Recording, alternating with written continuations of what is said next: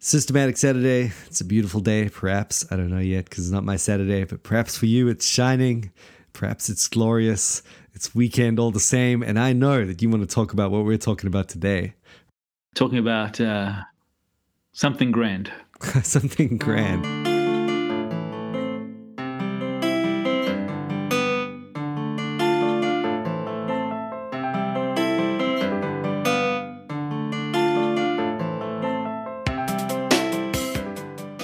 Okay, unveil the mystery box.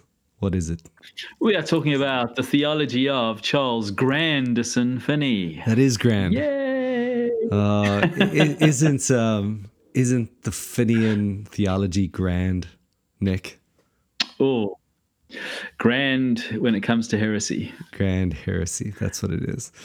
Yeah. Although we used to both be Finney fans, right? Back in the day. Yep. We used to worship this guy, read all of his stuff, quote him ad nauseum. Yeah. Oh, man. Yeah. I thought he was like the best teacher in the whole Christian church. Yeah. And what's crazy is I remember, I was in the charismatic church and we had a pastor who never prepared sermons. Okay. And we would be in the amen corner. And anytime he said something good, we would shout amen just to encourage him to keep saying the good stuff. And anyway, we get into conversations with him. And so we told him, hey, this guy Finney is awesome. So he goes away and reads Finney. And the next week he just basically quotes Finney from the pulpit.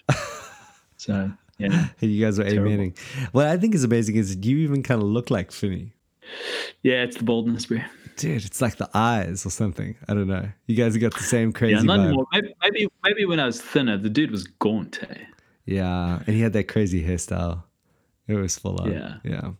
I don't know. I've seen you get kind of cray-cray like that, and it's Finney, man. It's Finney all over the place. I could see you being a Finneyan. Anyway, all right, cool. Yeah. So what are we going to talk about with regards to Charles Finney? Yeah, so I thought it would be helpful just to, Finney is known as the father of revivalism. Mm-hmm. So his practice of the anxious seat created the altar call.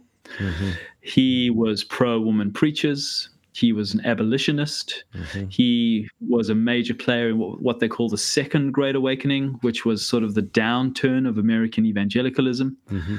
So he's got a huge shadow. He makes a very big splash. So it's very important for us to understand Finney because inevitably in broad stream evangelicalism, people are going to be picking up on Finney. Yes. Somewhere along the line. He was perfectionistic. Yep. And he was a major enemy of Calvinism. Mm-hmm. And a lot of people have picked up his rhetoric and his methodology. So he just has to be reckoned with when it comes to popular level evangelicalism. Oh, totally. Yeah, almost as much as pietism and just the awakening itself, really. But yeah, especially that Second Great Awakening Finney thing. That's crept into, that was basically, holiness, Wesleyan, everything, I just moved on to Pentecostalism. I remember thinking so much of what, when I was back into the Pentecostal days, one of the reasons, what was it called? The Oberlin theology. Yep. Oberlin College. Oberlin he was College. The second president there, yeah. Yeah, you read through, there's that Oberlin theology manual or something, I forget what it's called, but I remember thinking wow, there is so much. We've come straight out of that tradition. And I was thinking there as a Pentecostal, my particular brand of Pentecostalism at the time, it was imbibing Finney's theology. Like you said, down to the anxious bench, everything was coming straight out of it. Hardcore Rabbit Arminianism, the whole deal, or really Pelagianism, I suppose. Yep. And I got involved with a group that were very much into revival. Yeah, so right. There we go. Yeah. His lectures on revival were, that was our Bible. And basically it was saying, you do it. You got to do it. Basically, the only reason we're not having it is because... put in this coin and you get this result out from God. If my people, then I. And that was the refrain. It. Exactly. And the thing about that really got me is just especially with the charismatic thing, the whole way that it worked was if you do this, if you want to speak in tongues, the manifestation of faith is that you just speak it. Just do it. Just actually do it. And if you want to actually go ahead and heal someone, you've got to actually just stand up. You know what I mean? And you've got to do it. And it's just coming start in the flesh, end in the spirit, as Smith Wigglesworth would say. There we go. That was it. Totally, 100%. And that's all Finney. That's his idea right there. Yeah. Yeah. All right. Cool. 100%. Totally. Cool. So, I mean, he was born 1792, died 1875. So it's that era in American history. And so basically, he is a modern day Pelagian, just in terms of his theology. Yeah. And he grew up Presbyterian.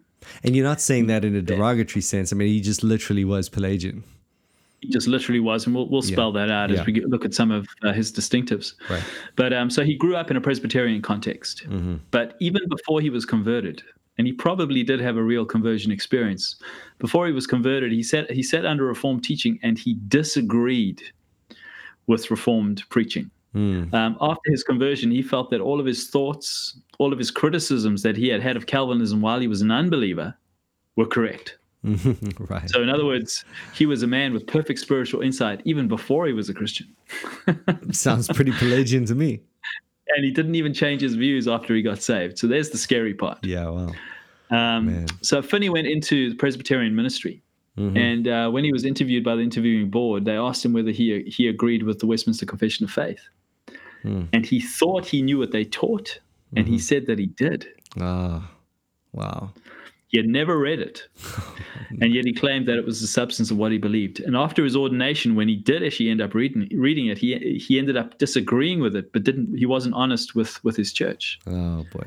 And so he remained ordained in that sense. Wow. Yeah. So that's where confessions are important, and that's where, transparency, if you are changing your beliefs, is important. I think so. And you got to read the flipping confession, actually read it. So many people just like, yeah, I'll sign up, no worries. And they haven't actually even read it, So, yeah. So what's funny is, Finney claimed that he was fighting hyper-Calvinism. Right. But what's ironic is that what he called hyper-Calvinism, we would call orthodoxy. It was just old school Presbyterianism, which is correct. Yes. Right. So some of the doctrines that he thought were hyper-Calvinistic included things like substitutionary atonement. A nature, it's one of them. Yeah. A nature sinful in itself. Yeah. A total inability to accept Christ and to obey God. Right. Condemnation to eternal death for the sin of Adam and for a sinful nature. Yeah. So these are. It's like original sin, imputed sin. Hyper-Calvinism, brother. And this is what he said. I could not receive, this is talking about his former pastor, I could not receive his views on the subject of atonement, regeneration, faith, repentance, the slavery of the will, or any of their kindred doctrines. Wow. So basically soteriology, the person and work of Christ. Yeah. It's crazy. People say that Finney believed in salvation by faith alone and grace alone, but he didn't. No. And he even denied the authority of Scripture alone. Wow. Philip Johnson wrote an article called "A Wolf in Sheep's Clothing," and here are a few of the things that he outlines in terms of the ways in which Finney deviates from historic Protestantism. So the first thing is, Finney denied the imputation of the alien righteousness of Christ for our justification. Right. Yep. Yeah, totally. So upon denying that Christ's righteousness could be imputed to us, he then also had to deny that our guilt was imputed to Christ. So he denied both aspects of double imputation. Right, and he as far as I can remember, just grabbed hold of Grotius's moral government thing the whole way through, right? Definitely. Yeah. Definitely. So he had to deny at this point the doctrine of substitutionary atonement, because Christ cannot bear another's guilt or another's punishment. So he was trained as a lawyer, and this felt unjust to his lawyer's mind. Yeah. Okay, so that's the first thing he rejected. Finney rejected the doctrine of substitutionary atonement, the teaching that Christ as an innocent sacrifice takes the place of the guilty sinner, thereby satisfying God's holy wrath with regards to our sins. Michael Horton writes this: in line with the New Haven divinity, Finney describes the atonement in governmental and moral rather than substitutionary language. The atonement would present to creatures the highest possible motives to virtue. Example is the highest moral influence that can be exerted. If the benevolence manifested in the atonement does not subdue the selfishness of sinners, their case is hopeless. Yeah. So basically what you have is God, through the example of the cross, saying, this is how bad sin is and the punishment that sin will receive. And this is how good I am. And look at how loving I am towards you. Be inspired by my great example and follow and do as I do. Exactly. And so it just becomes moralism. So he's denied the gospel. All right, what else? Right. On top of every aspect of the gospel, Finney denied the forensic nature of justification Yeah. and confused sanctification with justification. Oh boy, nice. So the forensic nature means the legal aspect. Yeah. So he denied that justification is an objective forensic statement that is not describing an inner reality, but conferring a new legal status. So, like in marriage, we confer a legal status when we say, I pronounce you husband and wife. It's an external new legal declaration. Right. He denied that aspect of justification. Yeah. Like the Catholics, he said it has to be something interior. Yes, yeah, totally. Okay. I remember that, yeah. So he says, obfuscating the issue further, Finney lists several necessary conditions for justification, insisting these are not technically grounds of justification, but the conditionality can't be escaped. He says, these necessary conditions included Christ's atoning death, the Christian's own faith, repentance, sanctification, and most ominously, the believer's ongoing obedience to the law. Finney wrote, there can be no justification in a legal or forensic sense, but upon the ground of universal, perfect, and uninterrupted obedience to the law. How heavy is that? Yeah, that's crazy. Universal, perfect, and uninterrupted obedience to the law is what gets you justified. Isn't that amazing? Yeah, I mean, so it's beyond Roman Catholicism. It really is. Yeah, I was about to say, I mean, at least they had some notions of the need for grace. But yeah, wow, this is next level. I mean, I wonder if it's more Pelagian than Pelagius himself. Hyper-Pelagianism is perhaps a better word for it.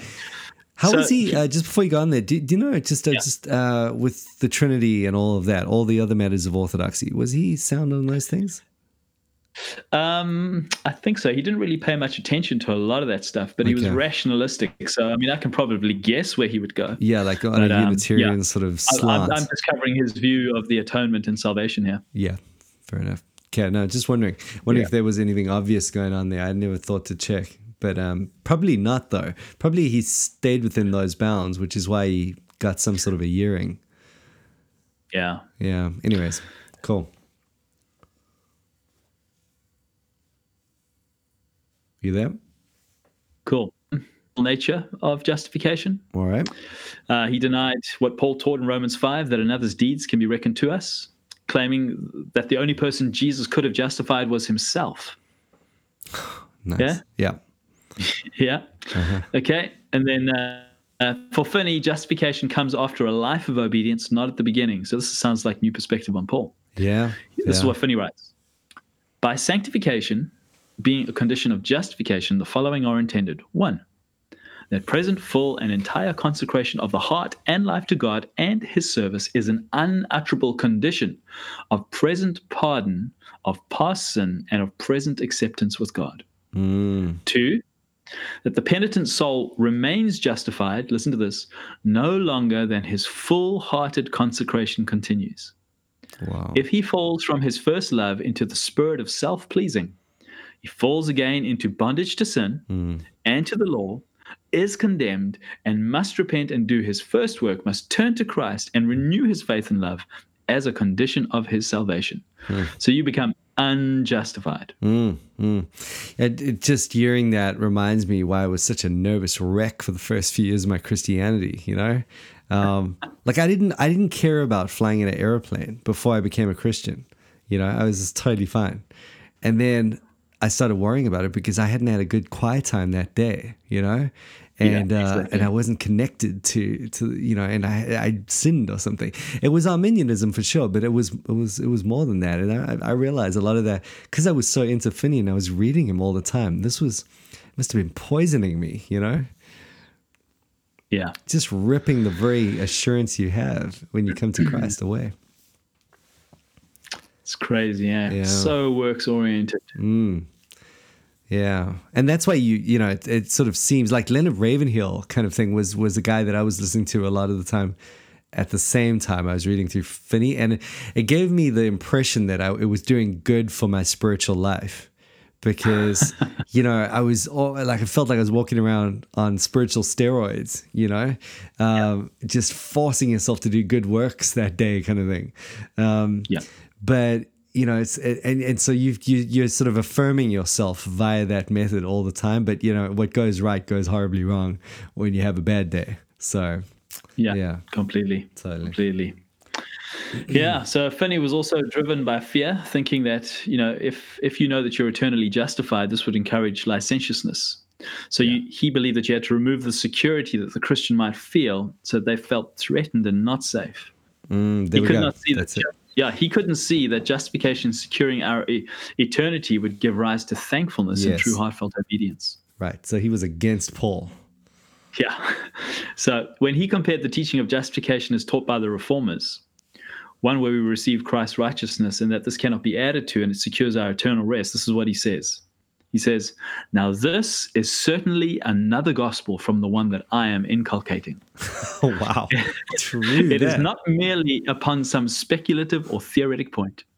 It is a point fundamental to the gospel and to salvation, if anyone can be. Man. From his own lips. I mean, come on. Dude. Self-indictment. Yeah. Yep. So Finney went on to deny inherited sinful nature and the guilt of Adam. Mm-hmm. Likewise, he denied any constitutional sinfulness or sinful corruption of human nature. This is what he writes. He says, moral depravity cannot consist in any attribute of nature or constitution, nor in any lapsed or fallen state of nature. Moral depravity, as I use the term, does not consist in nor imply a sinful nature in the sense that the human soul is sinful in itself. It is not a constitutional sinfulness. Depravity for Finney, then, is a voluntary condition, and we can will to be otherwise. Exactly. Finney insists that man must make his own new heart by the force of his will. And so this is where his definition of regeneration and conversion come in. Regeneration for him is the willing of the new heart by totally consecrating yourself to God and to true selflessness before God. This is a type of decisional regeneration. Yeah. And so, it's just shocking. Yeah, and the legacy remains, though. 100%. That this is why all those. It's almost like. Why just hearing you talk like that, I'm just, you have that horrible reaction of conservative reform theology to so much of evangelical, whether it be charismatic, Arminian, or pietistic sort of thing or whatever, that theology out there, they just look at all of this and what most evangelicals would just see as part and parcel of the normal Christian kind of Sunday, they look at in shock and horror as decisionism, because they're seeing where it's coming from a lot of the time, and what that legacy is, and so it's helpful to just look at this and go, there we go, do we actually want to be advocating that legacy? And it's blatant, and so following on from that, Finney has to radically redefine sin. So we understand that we are constitutionally sinful and that we have a sinful nature. Because of his definition of sin, we see sin in the base desires that arise from within us. Finney makes sin only an act of the will. This is where the perfectionism thing comes in. Exactly. Yeah. So if you have a desire to kill everyone in the room and eat their flesh, that desire is not sinful until you act upon it. Right. Yeah. In this way, Finney denies the sinful constitution of man. That was For Finney, there are no wicked hearts, there are only wicked acts. That's a very dark example. Oh, sorry. I just thought it was a common, sweet example. Does that? It's what happens when you watch. It's what happens when you watch Pride and Prejudice and Zombies. It feels like maybe Finney's got a point in that it's corrupted you voluntarily. All right, cool. Yeah. So, all right. Yeah. Totally. Right. Yeah, that's mad. That's mad, dude. Okay, so carrying on then. So this impacts everywhere, of course, doesn't it? Yeah. So this view of sin affects how Finney sees conversion. He equates conversion with regeneration. Mm-hmm. Since regeneration cannot be a new heart out of which we act, but rather a new will to honor God, and since God cannot give us that desire, for it must necessarily flow from a free will, we have to ultimately regenerate ourselves. So this is what B.B. Warfield says. He says in a chapter called The Theology of Charles G. Finney, we regenerate ourselves Only the man himself can change his choice, and if he will not do it, it is impossible that it should be changed. Neither God nor any other being can regenerate him if he will not turn. It is we ourselves then who make ourselves holy, and that at a stroke. For regeneration implies an entire present change of moral character. That is, a change from entire sinfulness to entire holiness. A present entire obedience to God. And you probably remember this. For Finney, there was no middle ground. Right. You're either entirely sinful or you're entirely consecrated. Yes. If you're halfway in between, you're sinful. Yeah, totally. It has to be 100% or no percent. Oh, man. What a Because mess. if you violate one of the laws, you break all of the laws. So you have to be completely given. Yeah, exactly. You remember all that? I do. And I'm still recovering from it. You know, it's like that. That's why someone used to say peccator is like my favorite doctrine. Amen, brother. You know what I mean? Glorious. It's so liberating, you know, just like, wow. Not that you want to treasure the reality of fallenness in you, you know, until glory, but it's just the non-triumphalistic hope that gives you, you know, and that you are a true Christian, even though sin remains, you know. It's just a profound hope. Yeah. So the will creates these two states of entire consecration or unconverted sinfulness. You either one or the other. Yeah. And if we do not sustain it by the will, we fall from grace into unconvertedness, unsanctifiedness, unbelief, unrepentance, unregenerateness. Drawing, convincing, regenerating, and illuming power of the Spirit for him is not a miraculous overhauling of our hearts to remove the heart of stone for flesh, but simply persuasion to convince us so that we can then save ourselves by our own willing. Yeah. There we go. Oof. There's a lot more we could say, but that's probably a good reminder why we should not think Finney is a good guy. No, and it's like, it is a good reminder not to go to a Finian church tomorrow. Yeah. Nothing. Don't go anything in any way similar to the Finian tradition. So, you know, find yourself a church that actually preaches the gospel and go to that church. And man, you know, if they say the word anxious bench, what would be the modern equivalent? Altar call. Yeah, well, that's harsh though, man. Is it altar call? I feel like that might be. Well, I mean, it depends on your practice of the altar call. Some people ask people to come to the front to go into a back room to speak to a counselor. Yeah, exactly. That's okay. It's okay. Yeah, it's not ideal, but it's because you're not trusting that moment of bowing your heads, closing your eyes, and saying the magic words is going to do stuff. Right. And in fact, that's what Finney did as well. He actually got you down into the anxious bench. So what he would do is he would pull you down to the front. You'd get onto the anxious bench, and then he'd come and he'd drill into you one-on-one. Eye to eyeball, and he would get you to recognize that every single sin. So he would just tenderize your conscience with the law until you agreed that nothing but entire consecration was true salvation and conversion, and then he would get you to commit on the spot to being 100% consecrated to God, and that constituted conversion for him. Yeah. So it was a long, painful, drawn-out process. Totally. And really, at the end of the day, what we're saying here is like, you know, as soon as you have any sort of that sort of legalism, at least, you need to run the other way. You know, that's not the gospel. And I mean, any fleshly attempts like that to you know, either to earn salvation, surely, but even to think that you can somehow will your way into some sort of triumphalistic, you know, maybe I was thinking one of the things that does come to mind as the direct equivalent now for me is less the altar call and more the hyped up worship, you know, the hyped up singing, because there, although you're not being, you know, subjected to the anxious bench, you are in a way, and that the idea is that you, through the process of a very hypey kind of worship, transcend into almost a wordless, blissful glory, you know, where you sense the unmediated presence of God, so to speak, you know, and